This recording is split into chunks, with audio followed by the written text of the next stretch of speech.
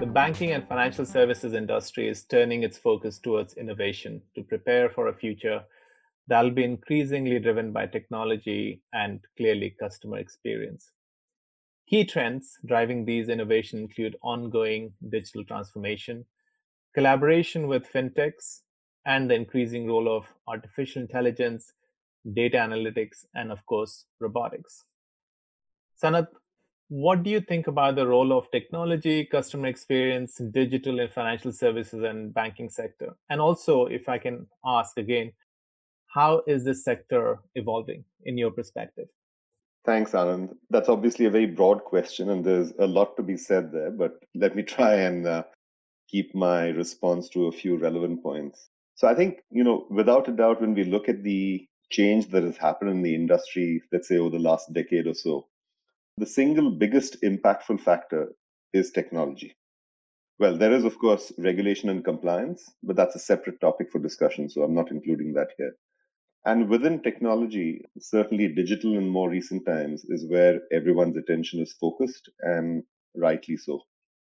Now, when we look at how the sector is evolving and the impact of technology there, I'd say there are a few things for us to keep in mind.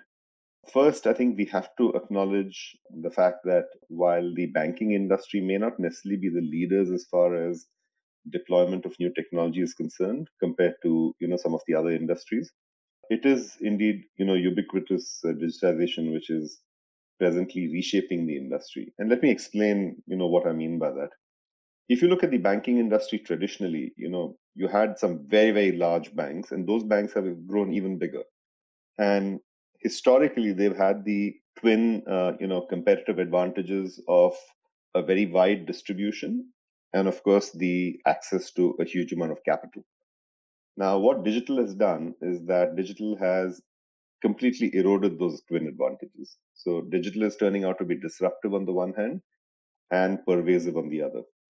And this is already manifesting itself in different ways. So when you look at the way banking products and services are getting commoditized, for example, or the fact that banks are finding it increasingly difficult to differentiate themselves through purely the products that they offer, and they are increasingly having to, resort to other levers at their disposal, if you like, such as, the fees, the advice, and of course, services, which ultimately leads to a superior customer experience.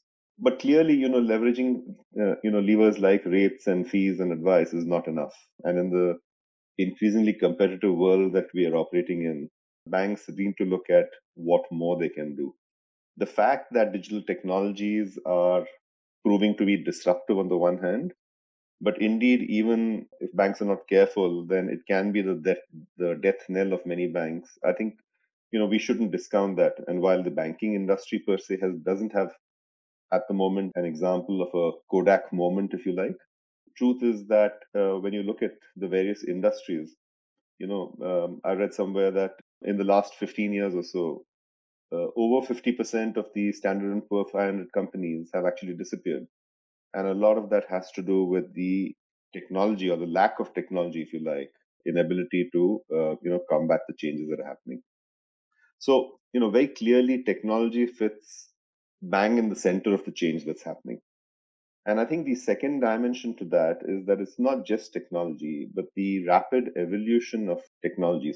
Technology that was modern 5 years ago is already looking a little archaic. And if anything, newer and newer technologies, whether it's artificial intelligence, a lot of people are talking about blockchain.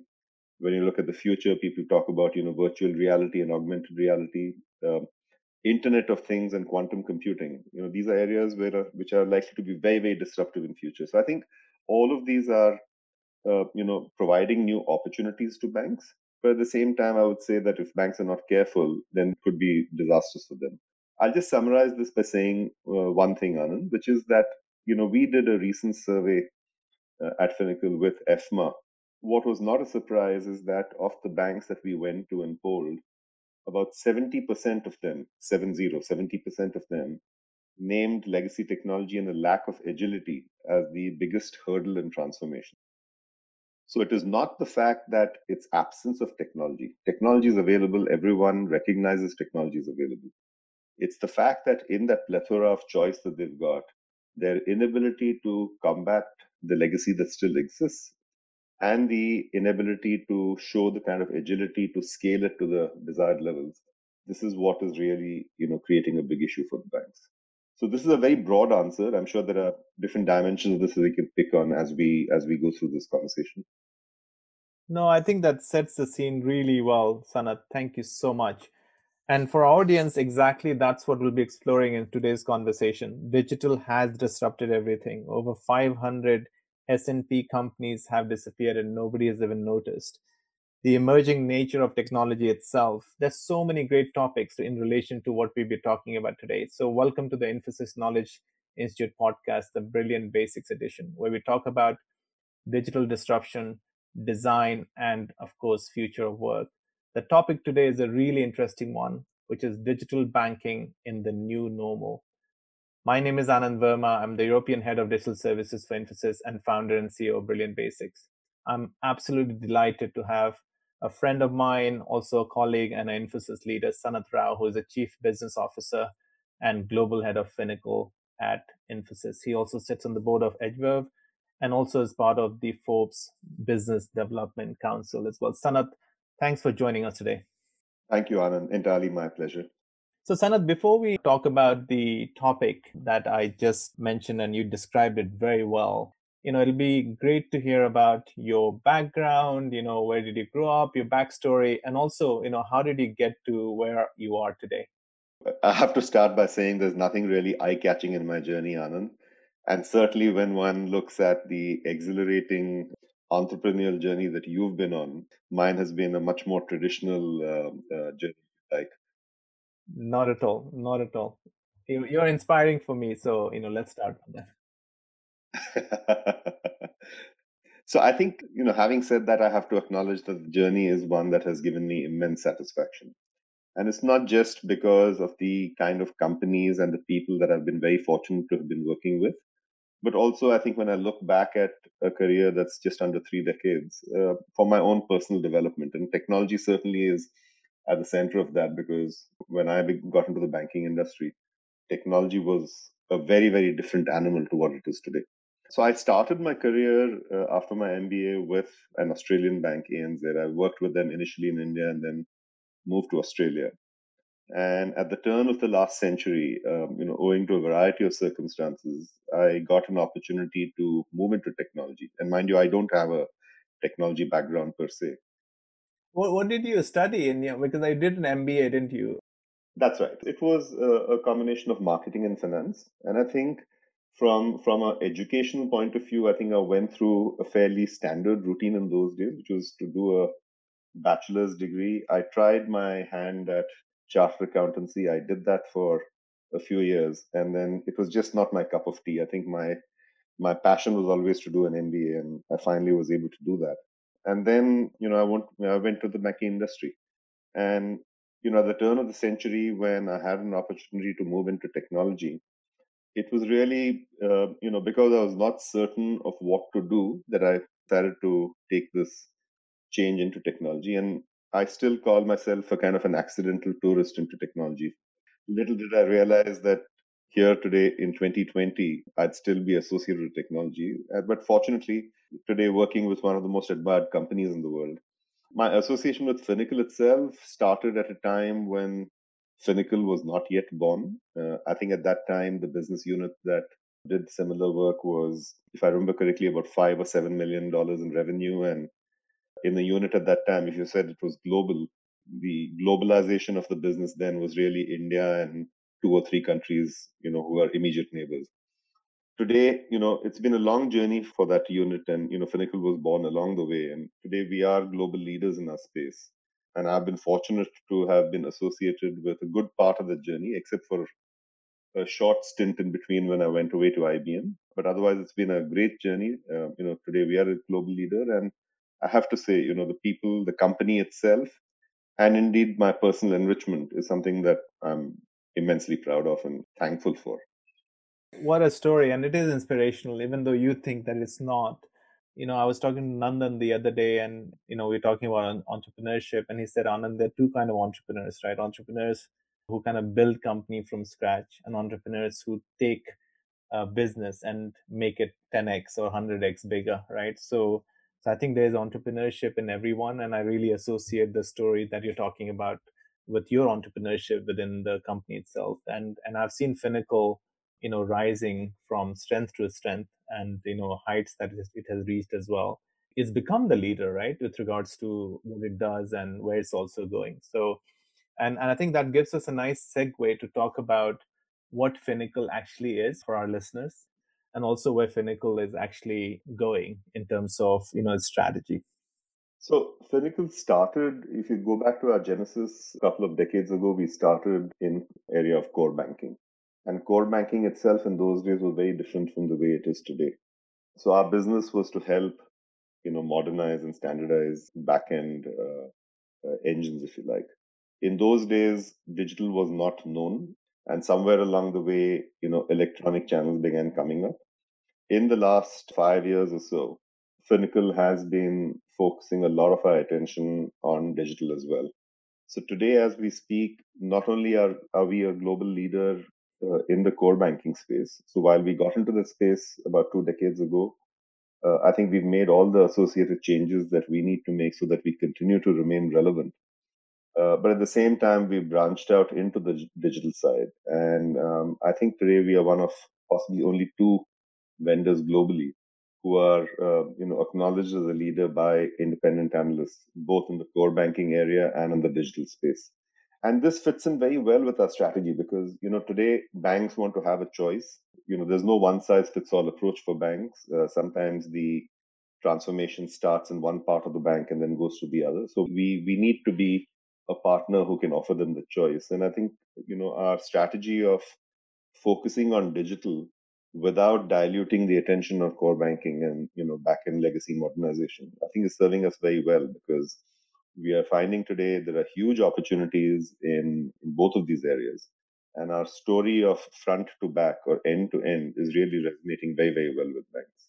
And Sanat, given my role as the kind of leading the experience side of things at Brilliant Basics and also for Infosys, customer experience is key in changing the bank's role or financial services role, but also in this case, Finacle's role as well. So one of the questions that was coming to my mind in preparation to this session was, how is the evolving nature of customer experience, the rise of fintech where they start with a customer problem to build their product, for example, is also changing, first of all, Finacle's ways of working and ways of thinking of product, but also the banks and how they're reacting to that. Great question. And I think a very, very relevant question because something that we like to tell banks that are evaluating potential solution vendors is that you're not spending money to replace one piece of software with the other. And you're certainly not spending money to get functionality. Functionality is important, but that's not the end point. Today, it's all about winning mind share and getting more share of the customer's wallet.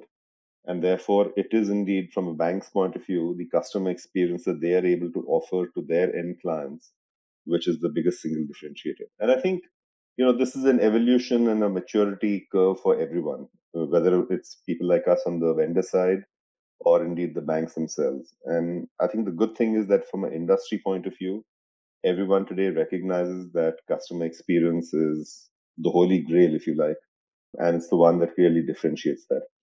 Now, as far as customer experience is concerned, I think, from Finacle's point of view, I think we've also learned many things along the way. So if you go back to 5 years or so, we tried to design customer experience at the front end of our applications. And we continue to do that. But I think given the importance of customer experience today, given the power of the newer technologies that are available to facilitate superior customer experience, I think there's a realization that people who build good software are not necessarily the same people who can define good customer experience. And therefore, whether it's the experience of working with Anand, you and your team at Brilliant Basics, or whether it's even when we go to banks, we offer them a customer experience layer out of the box with our own product, but we are happy to work with banks to define what they think should be a customer experience for them in terms of what they take forward to the bank. So I think we're giving the choice to customers. and we have something out of the box as far as we're concerned, but we recognize that that may not, suit everyone. I think the other big change is that customer experience is forcing everyone, whether it's the bank in terms of their end customer, whether it's even ourselves on the solution vendor side, when we deal with banking customers. Customer experience is forcing everyone to take a outside in view, because I think many of us in the past were guilty of taking an inside out view, sorry, because you tend to start with what you're comfortable at, and then you think that that's what will suit the customer. Today, when you put customer experience at the forefront and as a starting point, your starting point really is what is it the customer wants, and then you work backwards to see how you can make good that. So I think that's a big, big change. And I would say that's the single biggest change that we've seen. And I think that works very well because at the end of the day, you might think you're doing great stuff, but ultimately, if the end customer is not endorsing that, then what's the use? So I think this outside in perspective is a big change.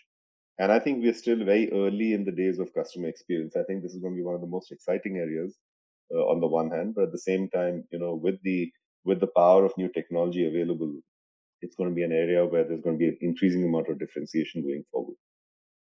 Yeah, that is really interesting. And I would love to know how the bank's leadership team, C suite, are looking at that as well in a few seconds. One of the things that listeners might find useful, Sanat, is maybe bring this to life with a use case or an example. I'm not sure client could be referenced in this podcast from your perspective, but it'll be great to kind of hear a real example of where Finacle has managed to kind of achieve this. Sure. I think in terms of what we've been able to do when we work with banks in the area of helping them use technology and looking at some use cases, I think one of the most interesting challenges for us is there is a growing trend in the banking industry today of large banks creating digital only banks, right? Because they recognize that in the parent large institution, they're probably not geared for a completely digital proposition for a variety of reasons and good reasons for that. And we're finding more and more banks today creating digital entities where they are not burdened by legacy at the start. The kind of staff that they have there in terms of profile are very different from the staff in a traditional bank. The technology that they deploy from day one is, on the cloud, modern technology, and so on. So I think the whole experience of creating digital banks has been an amazing example for us, and we've been fortunate to, work with the likes of Marcus by Goldman Sachs, Live by a very visible bank in Dubai, Emirates NBD, or Digibank by, what is known as the world's most digital bank, which is DBS Bank of Singapore. In fact, what is not known, Anand, is that amongst the digital only banks in the world, Finacle has the highest market share. So that's something that's very, very impressive, I think. The second example is how are we working with banks to monetize the open banking opportunity? And while open banking as a phenomenon is more mature here in the UK and Europe than most other parts of the world, what is not recognized is that open banking, the basic principles of open banking, they began flourishing and emanating in different avatars in different parts of the world. And if I just give a couple of examples, in India, for example, ICICI Bank, they took to introduce short-term digital credit product, which mimics the properties of a traditional credit card, but they don't use any of the traditional card networks like a Visa or a MasterCard. Instead, what it does is that it works on the open banking payment ecosystem that's been developed locally there. And the product that they've launched, which is called ICICI Bank Pay Later, is an instant digital credit facility that enables customers, to pay their bills, to shop online, or to, pay any offline merchant. Now, these kind of capabilities today are putting a lot more power in the hands of the end customer. But at the same time, the bank is bringing together capabilities beyond just what they themselves offer to be able to make a more holistic proposition available.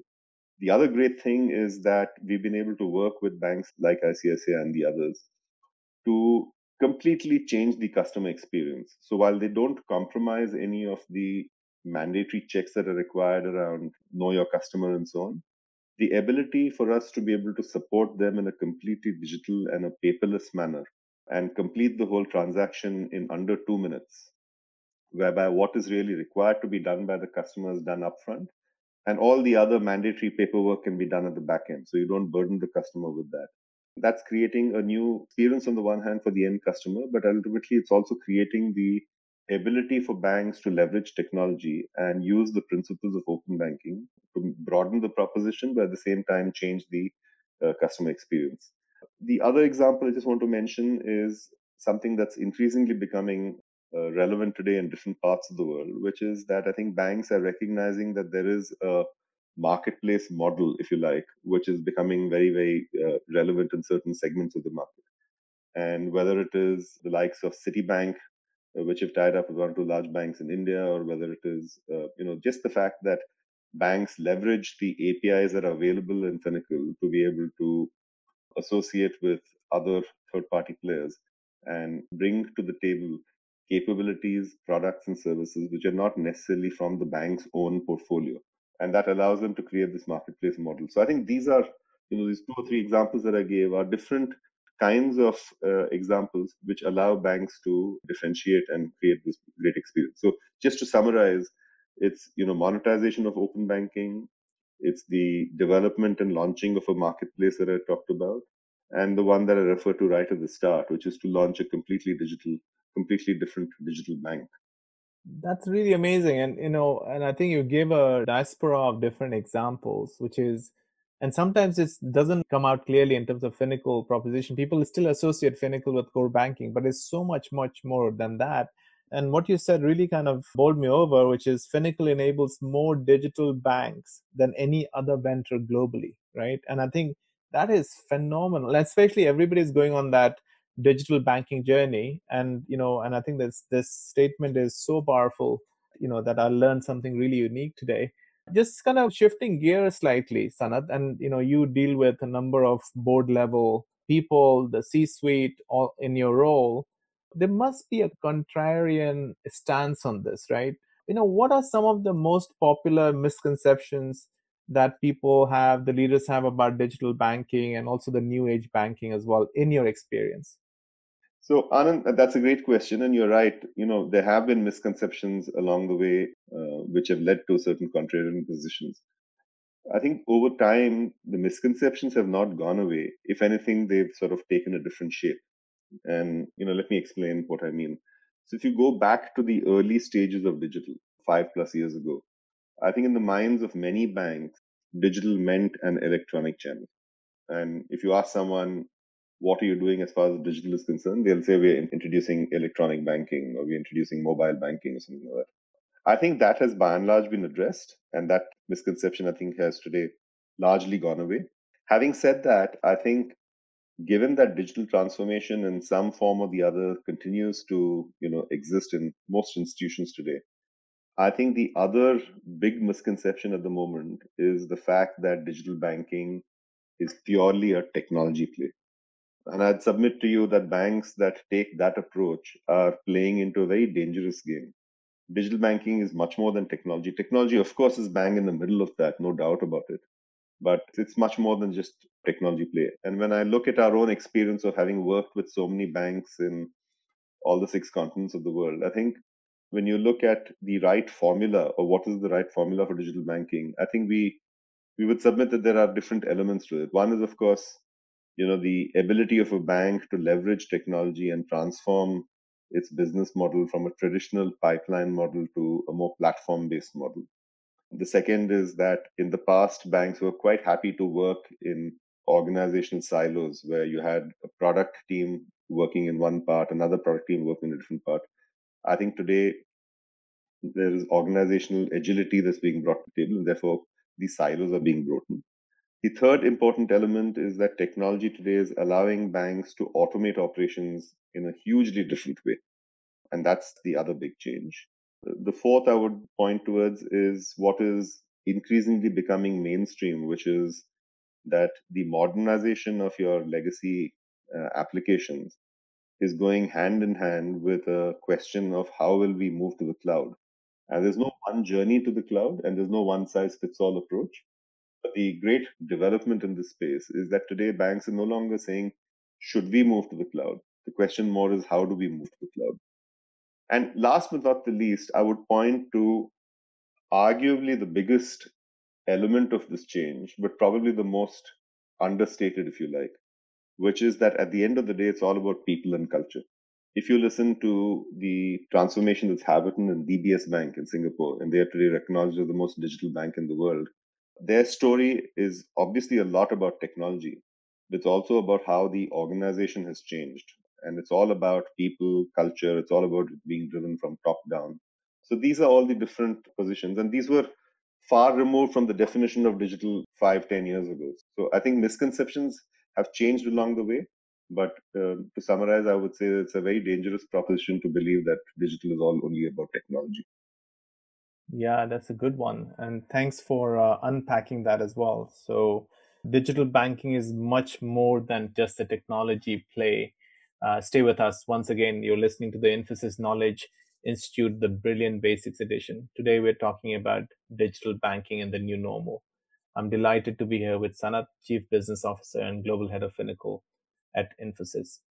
So Sanat, just kind of changing tack now, and talking about and I've been part of the platform discussions at Infosys recently as well, and I'm sure you're a core part of that. Is platform driven business models. With regards to the research that we have seen, platform business economics can be quite a large business model. It's projected to expand continuously. I've been looking at some of the research around how companies are operating at both platform mindset and services mindset combined together. I would love to get your perspective with regards to what is a platform led business model, first of all, and also what advice can you share with the listeners with regards to how to tap into platform opportunities?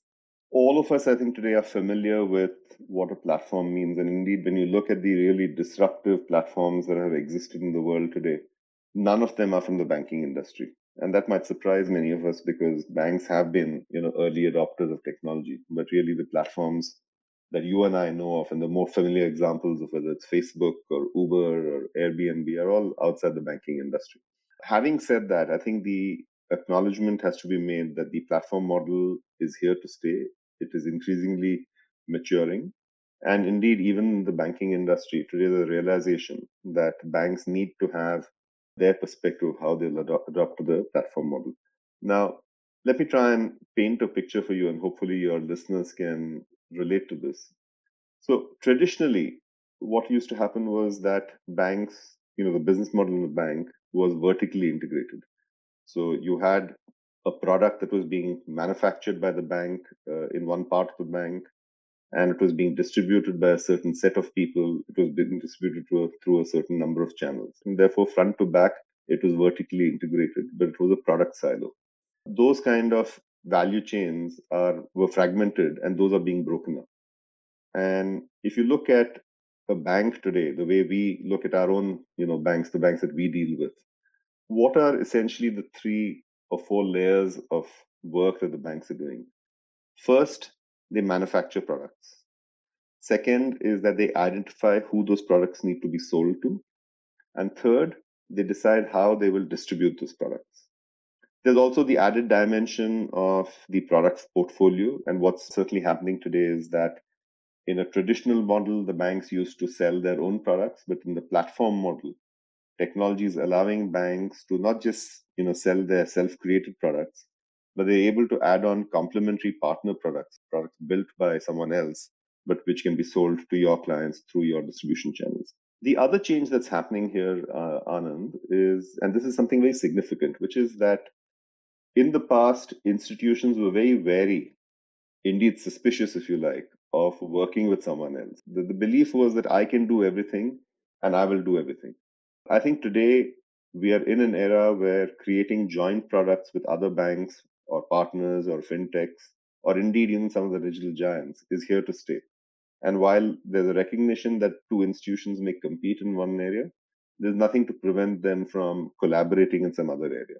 And some amazing partnerships have come to light. So if you see the recently announced partnership between Marcus by Goldman Sachs, our customer, and the Apple Card, for example, that's been a very visible example of two players from two different industries coming together. That's in the US. If you travel towards Asia, Citibank wanted to capture, the large demographic advantage that India had, and they combined with Paytm to launch a new credit card and sell that in India. But it doesn't stop there. Today I think again technology is allowing banks to leverage through the platform model the ability to create lifestyle products, and therefore today it's not at all unusual to be able to do things like hotel bookings, flight bookings, or cab bookings through the infrastructure and capability that's available through the platform model in banks. Last but not the least, I think there's a very big fundamental shift in that banks today are recognizing that they can indeed be selling competing products from third parties. And that's here to stay. And it goes back to the point I made a few minutes ago, which is that you can compete in one area but collaborate in the other area. So this is all in terms of the product manufacturing part, which, like I mentioned, was right at the back in the engine room. This is where the work is being done. If you go to the middle layer, this is where the banks, I think, today are focusing from being a distributor, if you like, of self-created products to being a marketplace where the customer can, access the capability that you make available for a full range of products which are sourced from a variety of different sources. One is, of course, your own in-house created products, but increasingly those that are built by partners or products that are jointly created, or indeed sometimes even procured from competitors. So banks will try and create, I think, a best match based on the contextual needs of customers. And the products and services will be available in their aggregate portfolio. So this is the middle layer, which, for want of a better word, I call a layer of matchmaking. Right? So you manufacture, you determine the portfolio of products, which includes things that you will not manufacture on your own. And then you come to the very, very interesting part of the distribution side. And banks will today increasingly offer aggregated products and services, not just through their own channels, but increasingly we'll find that the shift is going to be towards third-party channels, including non-assisted channels. If you go back to the traditional definition was that you needed a channel which was bank owned. But today, with newer technologies, with non-banking infrastructure, like a smart home or the newer automation devices that are available, banks are today able to allow the distribution of banking products and services through third-party unassisted channels. And indeed, this is going to be one very, very big area where there's going to be a huge amount of change. There's obviously a lot more that can be said about platforms, but I think fundamentally this is where it comes to the fore, which is that the bank has the ability to create an ecosystem and make a proposition that's much, much larger than their own. You'd also asked what the advice to listeners will be. It's all very well to, I think, get excited by something like this. And certainly when you look at the huge disruptive platforms that today are in existence in the market, like I said earlier, they're not in banking, but I have no doubt that in the banking industry, sooner rather than later, we will see some kind of a large platform play. Having said that, and recognizing the platforms are here to stay, the future platforms will continue to, inspire both on the innovation side and the disruption side. But I don't think, we would actually be making a big mistake if we just felt that if you launch a platform, that by itself is going to be the answer to all your problems. So I think platform as a model is a great model. I have no doubt that many banks will launch platforms in some manner or the other. Will they be truly disruptive and at scale, like like Uber, for example, or like Facebook or Amazon, for example? I don't know. So I think platforms are here to stay. Platforms have a big role to play, but I think it'll be increasingly harder to sort of capture and monetize and make it truly disruptive. Right, right.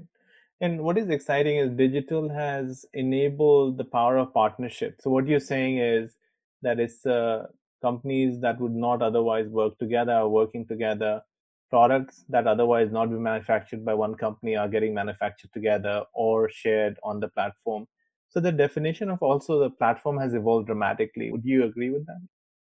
That's right. So as the definition has evolved, I think some of this thinking that I talked about, which is that your platform should incorporate third-party products, should incorporate third-party channels, should incorporate the possibility of jointly creating products with someone else. This is all a maturity in the thinking. You're absolutely right.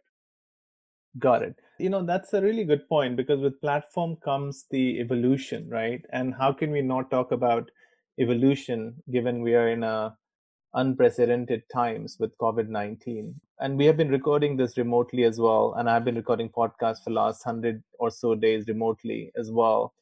What's your view on how the definition of money and the money market and financial services changing or evolving or reimagined because of the COVID 19 situation we're in? So I'm going to take a slightly contrarian view here. There was this WhatsApp message that was going around not too long ago saying what is the biggest facilitator to moving towards digital. And of the three or four options that was given, COVID 19 was one. And there's no doubt that the current pandemic is a big, the move towards digital banking. And indeed digitalization in every aspect of our life. If you stick with the banking industry for a moment, I don't think COVID 19 alone is going to change everything dramatically. I think there's no doubt that COVID 19 will hasten the adoption of digital, will hasten the maturity of digital. But I don't know whether just one experience of COVID 19 is enough. You probably need two or three such for it there to be a radical change. That said, there's no doubt that even in the last 4 months or 5 months that we've all been in lockdown, there's no doubt that because of COVID 19, a lot of misconceptions have been sort of dispelled and there's been a rapid move towards digitalization. Now, in terms of financials, I think as the pandemic creates the recessionary conditions, and we read about that in the newspapers every day, banks, I think, are really working hard and overtime to respond to the crisis. I certainly believe that the banking industry has a very big role to play in the way we combat the current situation. In terms purely of digital adoption, I think without exception, the banks that we have spoken to in the last few months say that they're experiencing a very sharp acceleration in digital adoption across segments. And I think we're seeing that, my own parents who are in their late 70s and early 80s, they've been able to, use the Zooms and all the other collaboration channels very easily. And I think there are many such examples in all of our families across the world. So I think the fact that there is a hastening towards that, there's no doubt about it. But the other important thing is that, customers of banks are not only banking more on digital channels, but they're also, I think, consuming more products digitally. I dare say that, once the dust settles on COVID 19, whenever that is, customers may partially revert to physical banking, but a total return to how it was done earlier, I think, is ruled out. So, I don't subscribe to the view that branches will disappear. But at the same time, we probably don't need as many branches as we have today. But branches were disappearing already, isn't it, Sanat? And this will only kind of hasten the more disappearance. Do you think? Sure, it will. The ones that remain, there'll be some change. So, mundane transactions, which don't necessarily need face to face, I think will increasingly get done through the remote channels. But there'll certainly be some activities, advisory, for example, which where clients might still want to be with their banker and do it face to face. So I think there will be a reassessment of what actually needs to get done. And there'll certainly be the more progressive banks who, take a step further to recast their business into completely new digital models. So in our own case, for example, in terms of our own operations, we swiftly moved to a remote working environment. I think, if I remember correctly, about 95% of our workforce were working from the safety of their homes very quickly. And that transition happened extremely smoothly. I think the question really, Anand, is that everyone conformed to this because of fear, right? So if you go back to March, where the world suddenly went into lockdown and everyone went home, the planet went home, there was genuine fear because no one knew what this virus was about. And therefore, I think even in societies and economies where adoption or where the conformance to practices, such as stay completely at home or wear a mask, were not sort of prevalent in the past. I think it was a fear that made everyone sort of go down that route. I think the question will be, as things start easing, exactly like the way we are seeing it right now, will customers and the general public still conform to this, or will we go back to our old ways? I think there is something that we still need to wait and watch. But I'm firmly of the opinion that COVID 19 has hastened it. It'll certainly make us rethink about many elements of the way we used to live and work in the past. But just one COVID 19 is not necessarily going to change everything. So, to round off this answer, I mean, the question that a customer asked me last week was, I used to travel 15 to 20 days a month every month on business. And a customer asked me, will travel stop? And I said, no, travel will not stop. Almost certainly, I'll not travel as much as I did in the past. I won't need to travel. Customers won't expect me for every meeting. But at the same time, I don't think one can just afford to be in our home office throughout and say that we'll get all the business done here. Correct, correct. I'm ready to get out of my home office. I'm sure you are as well. And, talking about capitalism, the other capitalism that kind of really interests me called stakeholder capitalism. And kind of we were talking about it offline a few days back, Sanat. The role of institutions generally, especially banks as well, it's changing dramatically, right? So where it's not just about pleasing the shareholders, it's about the environment, it's about society, it's about climate. Number of things are basically coming together. Governance, for example. I would love to get your view on, especially with financial institution, but also general as well, is stakeholder capitalism. And I think COVID-19 has also hastened that process, right? We were thinking about communities, we're clapping for the social care, all these things. What's your view on this?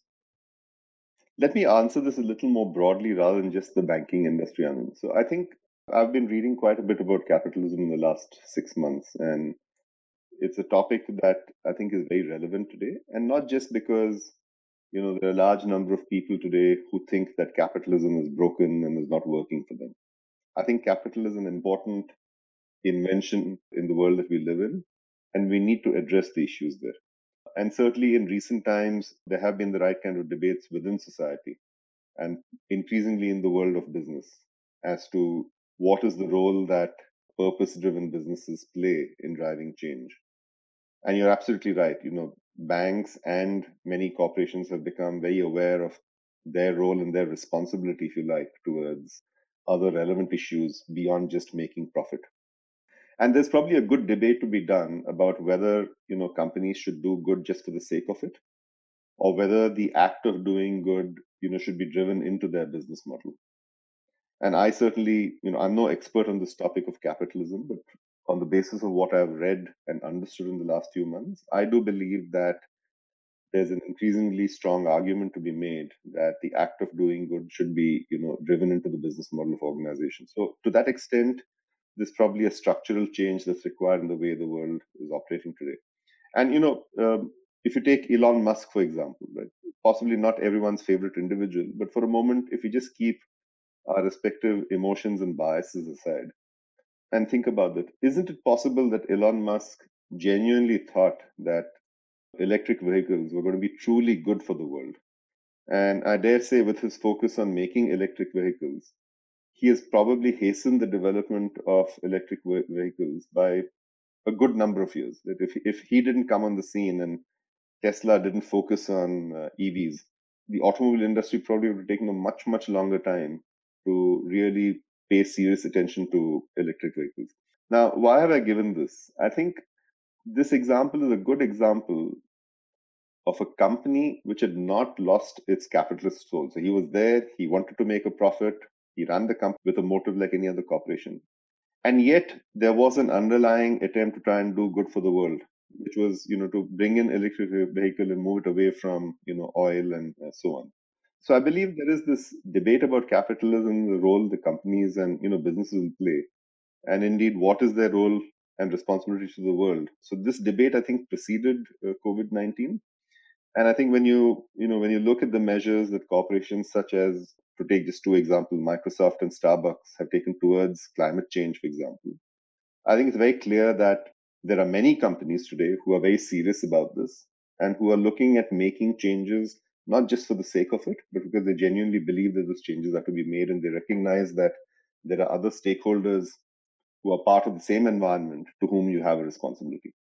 And I just want to end, as far as Infosys is concerned, I think right from the beginning when the company was formed and it was a startup and not the global, hugely, respected corporation that we are today, Mr. Murthy had always propagated the philosophy of, compassionate capitalism, which was you always have a capitalism in mind, look at socialism at heart. No, that is really interesting. And I think my kind of second point here, and I'm so glad you mentioned Mr. Murthy. He is just like Elon Musk. Mr. Murthy is a change maker in our industry, right? And that change comes not just by creating new marketplaces, but also taking the market, the community with that as well, right? And I think one of the things that was making me quite excited reading your article recently was the role of leadership in the current situation. I would kind of extend the question a little bit more for you. With the role of leadership in current situation, a lot of leaders are behaving differently given the pressures on cost, given the pressures on products and services, consumer pressures, job pressures, so many things.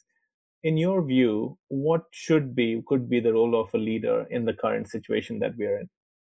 That's a great question, Anand. And I'm reading a lot about today. And in fact, in the last 48 hours, an article that I'd recently written was published in the Forbes magazine, where I said leadership needs to continue, but you need to deal with leadership with soft hands. So you deal with the hard problems, but with them in soft hands.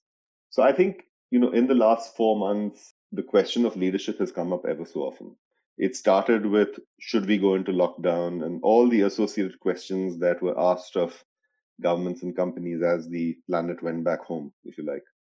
And today we are in an environment for 4 months, 5 months later, where fortunately things are looking better. And the question now in front of governments and chancellors in different countries is that, how do you start easing the economy and create economic activity going, but without necessarily exposing everyone to the health risks because the virus has not gone away.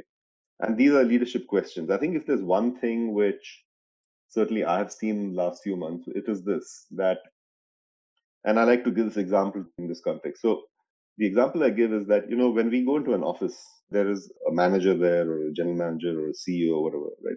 So that individual has certain privileges there because of the position that he or she occupies in the organization. Now, when everyone went home, that CEO or that general manager was dealing with exactly the same kind of problems that someone down the line in his team was, right? So dealing with children at home, dealing with all the other issues of the entire family working from home, finding the right balance between work life and everything else. So this pandemic didn't hit the leaders any less than people down the line. So I think one thing that has certainly happened is that when you look at some of the more prominent examples of leadership in the last few months, whether it is what Governor Cuomo did in or continues to do in New York, whether it is what Jacinda Ardern did in New Zealand, or from a banking industry when you look at what Jill Castilla did in the US. These are not examples of just leadership brilliance. They are examples of leadership backed by a certain humane perspective. And I think that's going to be the biggest change. It's not as though suddenly out of the pandemic, some very new, radical, scientific thinking of leadership is going to be there. I think that pandemic is going to create a new thread of leadership, a more human part of leadership. The fact that behind a leader is a human being, and that human being is no different from someone in his own team. I think this is going to come to the fore. No, I agree, and I think the empathy is the word that comes to my mind. And I think you're raising a really important point. And leadership can be a thankless task as well, right? It's like in some cases, parents.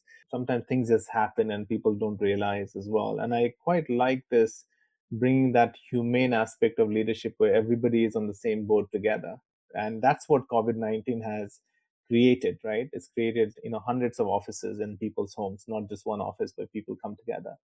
And I think it's a brilliant, brilliant way of wrapping up our business part of this podcast. And Sanat, thanks for very insightful conversation, very passionate conversation as well.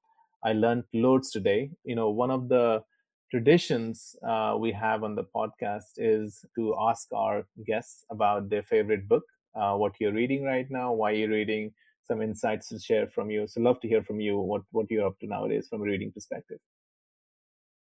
You've touched on a slightly raw nerve here. And I say that only because I have to confess that I'm not a voracious reader.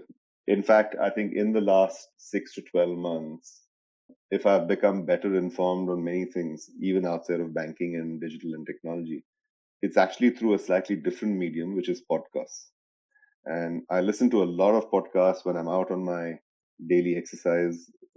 I have my AirPods on. It's not as though I'm listening to music. More often than not, I'm listening to podcasts. Having said that, I have been doing a lot more reading in the last 1 year than I think I have done for many, many years. The book that I'm presently reading, so I'm not going to say a favorite book because I think every book and every podcast, I think, offers something new. And therefore, it's probably wrong to say this one is more relevant than the other. So the book that I'm presently reading is something called Doing Digital: Lessons from Leaders. It's by Chris Skinner, and there he's interviewed and studied 5 large banks that have made huge strides towards digital. And while there are multiple messages in the book, I think the key ones that I took away are: number one, that digital transformation goes well beyond technology, and we talked about this a little earlier. Second, that the change in the organization is driven from the very top. And last but not the least, I think the fact that large organizations can change too. And I stress upon this because there is this feeling, and rightly so, there is the feeling that in adapting to the digital world, it's the smaller, newer, younger organizations who'll adapt more quickly. And indeed they will. But I think what this book has dispelled is that the big boys can't change. And he's taken 5 big banks: JP Morgan Chase, BBVA, ING, DBS Bank, and China Merchants Bank. He studied those banks very carefully. He spent a lot of time with the leaders there. And there are lots of examples. I've not yet completed the book. It's a fairly big book. But I think all of these banks, and indeed there may be a handful of other banks as well, which are great examples of banks which are changing, and despite their size, they are driving digital to the core. So that's a book that I'm currently reading. Besides books, I tend to read a lot of other publications on my iPad. But like I said, podcast remains my primary source of information. Amazing, very efficient as well. That's brilliant, and thanks for sharing that, Sanat.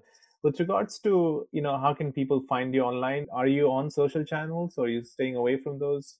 I'm there on some channels. So you'll find me on Facebook, but you'll never find me posting on Facebook. I'm quite happy on Facebook, liking what someone else has posted. But the 2 channels that I really like are LinkedIn, where I've taken to posting quite regularly. I'm also very active on Twitter, and I can be followed at @Sanat_Rao. Linked to the fact that I've been listening to a lot of podcasts and been doing more reading as well.